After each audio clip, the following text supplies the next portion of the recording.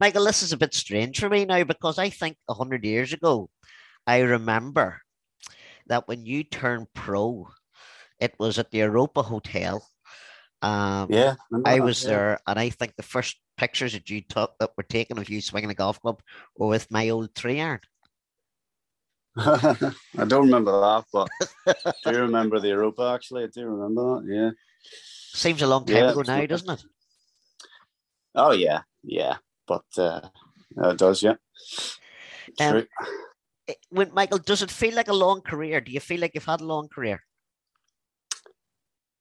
Yeah, I mean, it's almost like feel like you're like three or four different people. You know, because your life changes so much as you get older. You know, you sort of mature, and then if you've kids and stuff, and you feel like you're three or four different people throughout the career.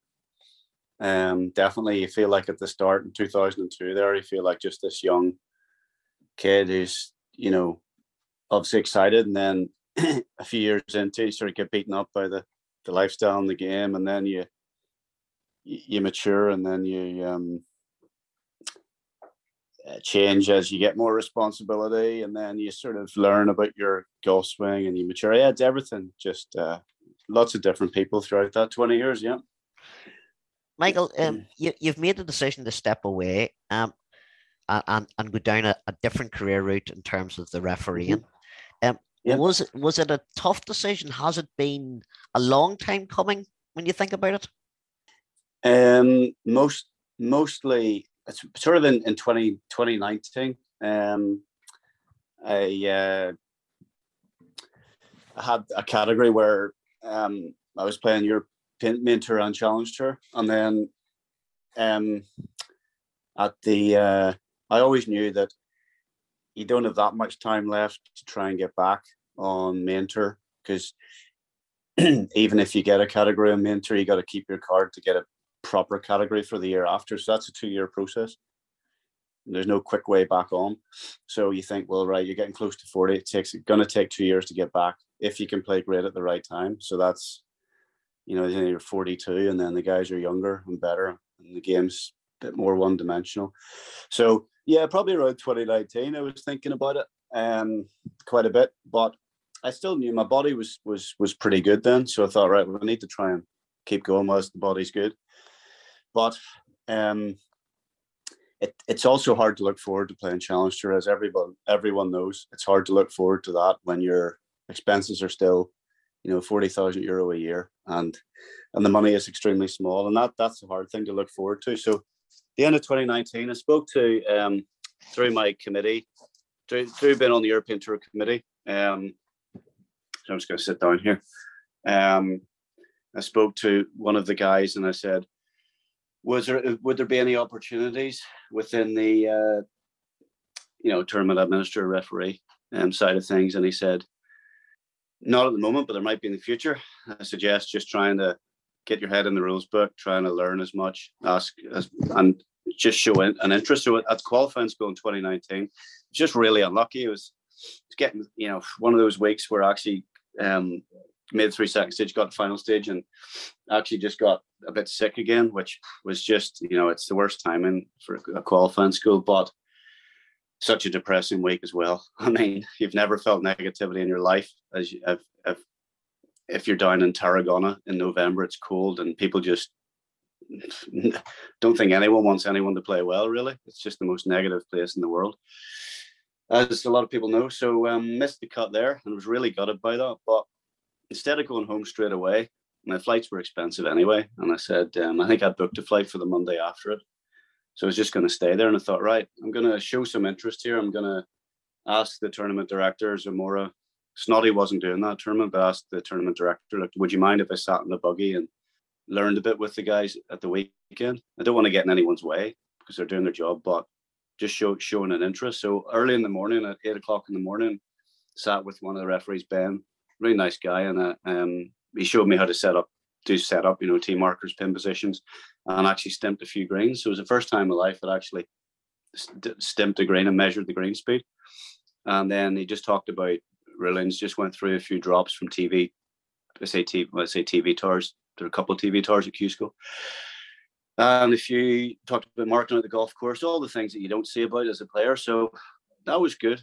And I thought that was good to show an interest, but I didn't know what that was going to lead to in the future. I thought, well, I might, I'm going to say wasting your time here, but something that I'm interested in doing, and a great group of guys. So did that for 2 days actually. And then just flew home after that. But I thought, right, that's good. And then 2020 was South Africa was tough at the start of that year because I didn't do good, and then the whole year was wiped out. So I think there was coming sort of maybe the end at that Q school. Then I had plans for it, but then I don't think the tour was in a great position financially. I spoke to David Garland at the Irish Challenge last year, actually down in Portmarnock Links. I actually got a phone call and I said, look, don't know what to do. I'm not sure. Would there be any opportunities? And he said, if you get this level 2 RNA exam, you could potentially do Q school at the end of the year. That was last year, but then they cancelled Q school. And I thought, well, I can't really be asking for a job at this stage when the tour had actually restructured and fired 65 staff. So it's like, well, how can I be demanding a job when a lot of people have lost their jobs? So I just forgot about it then, and that forced me to. I say it forced me. It just I wanted to play last year, and then I impressed myself a bit with some of my results last year. After speaking to him, I forgot about it, and then I've been preparing for the season a bit. I've been going to the gym a bit in January, and then just got a phone call from him saying, "Do you want to do an interview?" And I said, it didn't take me long to say yes, definitely, because I thinking about the next 15 years, not the next 2 years. So everything went really well, So it was a case of you were battering away in our January and you got a call for an option, and you looked out the window and you thought, you know what? Maybe this is karma. So released from captivity. Yeah, that's a question I was going to ask you. In a way, is the urge, Michael, to practice? Was that still there? Yeah, at times, but not enough. I wasn't putting enough into it because I was busy picking the kids up from school and trying to do stuff with them, and not getting that much time. And then with the weather, becoming a fair weather golfer after sort of 24 years in good weather, a lot of the time you struggle here to motivate yourself sometimes, and I wasn't getting enough time. Wasn't really. At times I was into it, but I wasn't just doing enough consistently. Basically, yeah. Yeah. So, and Michael, I suppose you could have looked at other routes. You could have done a bit of teaching. You could have maybe gone down the commercial side of it. Would it be fair to say that you quite love being around the tour and being involved in the tour, that whole family? You feel part of that family?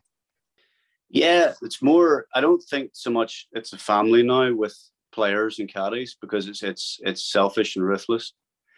In the old days, like a lot of the Irish they still go out to dinner, but it would have been way more of a family back in the day, with a lot of characters like Walton and guys like that, Christy Jr. They would have stuck together. Now it's more of an individual game. People are more. It's just quite selfish but I think the tour operations, the referees are very much a family, because they're spending all the time together and trying to help each other out with rulings and course setup and everything like that. So I think they're a great bunch of guys, and I always thought that they were a really good group of people. But no, it's not just that I thought my whole life was tour. I felt like, well, you don't have qualifications. It's not easy just to jump into teaching. You gotta pretty much have to own a driving range almost now. So many guys have exclusivity to driving ranges. Plus, if you don't have PGA, I tried to give a few lessons actually with Johnny Foster in 2020.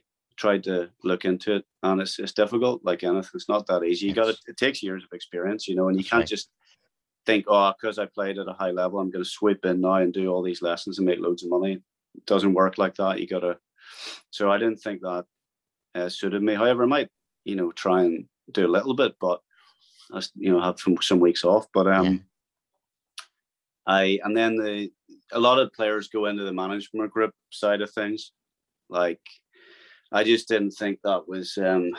I just didn't want to be booking flights for guys on a Friday night on Ryanair, which is a lot of it, you Yeah, know. And yeah. Hand holding. and yeah, how are you going to get sponsorship for people now unless they're like a Tom McKibbin? Yeah. Or young, and you're not going to get sponsors. And that's one thing I didn't have. See, I didn't have sponsors, the last few years as well. So you're spending your own money to travel, which is it's a lot harder as well. Yeah. So, Michael, before we go on to a few sort of quick questions, you know, is this? Do you think this is you and tour golf set to one side, or could we see Michael Hoey seniors tour? Don't know about that. I'll just have to. I want to obviously settle into this and try and be good at it. That might take a couple of years to learn everything and be actually pretty good at it. So do that first. So it's only like 7 years to go, but maybe I don't know. I don't know if you would be allowed to take a year out. I don't even know. I mean, it's so hard to get on the Champions Tours, like 3 spots a year. I mean, Robert Carlson and Tom Chai JD had to qualify. It's ridiculous. Yeah. And they had to get so that's unbelievably hard to get on. The Legends Tour is still not that much bigger than Challenge Tour prize funds. Okay. So it's not, they obviously got like the Open, Seniors Open, that really, really big events, like $4 million. But then when you get most of them are 300,000 or 400,000. So they're actually quite small. That's it. Not easy to make a living if you're playing in those, but I don't know. Yeah. I'm not sure, I thought it was funny when I heard that you were going down the rules route, because I thought to myself, Michael's been involved in a few rules issue over his time. Bad luck here or bad luck there. Now he's poacher turned gamekeeper. It's not an easy life out there, Michael. It can be, it's you're sitting out there 12 hours in a day, you're having to go and give rulings, and you're going to be giving rulings to people that It could be an interesting one. Yeah. Well, fortunately, I know like quite a few of the guys, but there's not that many guys like me left. I mean, I was second oldest last year on Challenge Tour by 1 month. So Stuart Manley's actually the oldest this year. So, 43 is the oldest. So yeah, a lot of young guys that don't know, but you got to be professional and take emotion out of it and just give the facts. But I always, when a referee came over to me and I asked him the situation, I always just, sometimes you got to just take it on the chin, the fact that it doesn't go in your favor. But I always just respected just the evidence and their knowledge. I wasn't trying to be emotional about it. But like if you get, like we all know this, it's one of the hardest games in the world. And if a player's not doing well, or if they're near the cut line, and if there's say an embedded ball and it's borderline whether it's actually embedded or not, that's a tough decision. I had one with Mickelson actually in Singapore. I didn't get a referee over because I just said, Phil, what do you think? And it was really almost embedded, but just in Bermuda grass. And he just said, it was funny, he just said, I just think you got screwed with a lie, And I was just like, you just have to take on the chin sometimes. But just as even when Snotty, friends with Snotty, when Snotty's giving me rulings, and you just can't be emotional about it. You just say, that's it. Like, there's no relief. So you just have to just get on with take it on the chin and suck it up. Yeah. Just talking about Mickelson, that's a couple of quick questions that I want to get through. Okay. So, best player you played with? Well, I played with Rory when he was world number 1 as well. And he was, incredibly, like 2012, he was incredibly impressive. I played with Jack Nicklaus, but it was just 9 holes in a practice round. But yeah, it was right up there, Mickelson. But he had a bad day that day in Singapore. He was, I think there was quite a lot of appearance money for him to be there. Your best win, Michael, and this is different from. I want your best win, but your best performance, because they're not always the same. Yeah, exactly. Yeah, exactly. Best win first. Yeah, it was the Dunhill Links, definitely, because the field was strong field, and the back nine, I played the back nine really well, scored very, very well, and just when I needed to, really. So that was definitely obviously the best one, definitely. And your best performance? I think Morocco was good golf at the weekend. I remember the two 7-unders at the weekend, 265s. Actually, 67, 65, 65, the last 3 rounds. And I just felt like I was swinging it really. I was swinging it really good at the weekend that week. Chipped very well, so that was probably best. But I think my first win in Portugal was huge because that gave me the winners category then, and just good chance of staying on tour if you've got that winners category. Whereas if I hadn't have, if I'd finished second, it would have been okay because I would have kept my card. But if I hadn't gotten the playoff, then I might not have been able to win the Dunhill Links. So Portugal was massive as well. Yeah. The best thing about being on tour? No, I think the thing I liked about it was I always said the best thing about it was probably the winter time when you go to South Africa or Middle East or like Asia. Just the weather in the winter time when it's long winters here, when it's miserable here, and you get to go there. That for me was the best bit about it. Not even so much in the summertime because I thought the weather was good here. Yeah. And you're constantly flying around Europe, and it's very hot in Europe. You're like, I'd rather be playing back home, but definitely winter golf. That's amazing, and the thrill of competition and journeys in the winter for me, definitely. So, and opposed to that, what was the worst thing about it? Worst thing about it, right?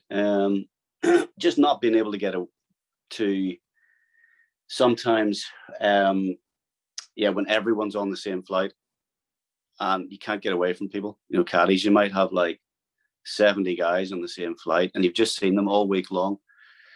And in the lift at 4 a.m. going to the golf course, there's players there. And you're like, I courtesy card to the course, and it's almost the same. Small talk. Where are you staying this week? What airline are you flying? Where are you staying? Absolute rubbish, and that's quite hard to sort of feel like you can ever escape that. It's different as you're working for the tour because you're a bit more, you're separate to that, and you're not on the same flights, but that's quite hard to. It feels like you're in a bubble all the time. You can't get away from it. Yeah. I'm sure a lot of some jobs are like that, but that's actually quite claustrophobic almost feeling. Yeah. Okay. Good one. Then. Yeah. Michael. Which part of your game, when you look back at it, was the strongest part of your game? What part of your, you don't compete for as long as you without being good. So what was the strong part of your game? Recently, actually, the last few years, it definitely driving the ball. Been driving it well at the start, not so much with the driver, but in general, the driver was pretty good. It was pretty straight. And the chipping, actually, I think about it now. My chipping, certainly last few years, my chipping was very good. And at the start, I always was able to kind of the little shots around the green where the ball sat down. Your bad line, you had to use different techniques and the right club choice and a bit of links practice. Really growing up on courses around here, play those shots at Dunhill Links. Some bump and runs, some spinners, tight lies. That all that stuff you take for granted. Whereas some of the European guys growing up on more perfect conditions where the ball sits up and they just play everything sort of bog standard and they don't have the little nuances and all that. So I think for me, chipping, driving the ball probably on chipping, it was inconsistent with the putter, and some of the short irons weren't as good as I wanted. And finally, in this quick one, what was whose game or what part of whose game would you have taken during your career? What was, or say when you were at your high point and playing well, Dunhill Links, and you were looking around, whose game or what part of whose game did you want? Yeah, a lot of players, but I used to watch G-Max putting, that was a big thing. His phenomenal putter, just the way, the rhythm of his stroke, the roll he put on the ball, because he used to have his line on the ball kind of on sideways, not that way, but actually to the side. And this thing would be rolling end over end, so good. And I played with him French Open, actually, when he won, that was 2014.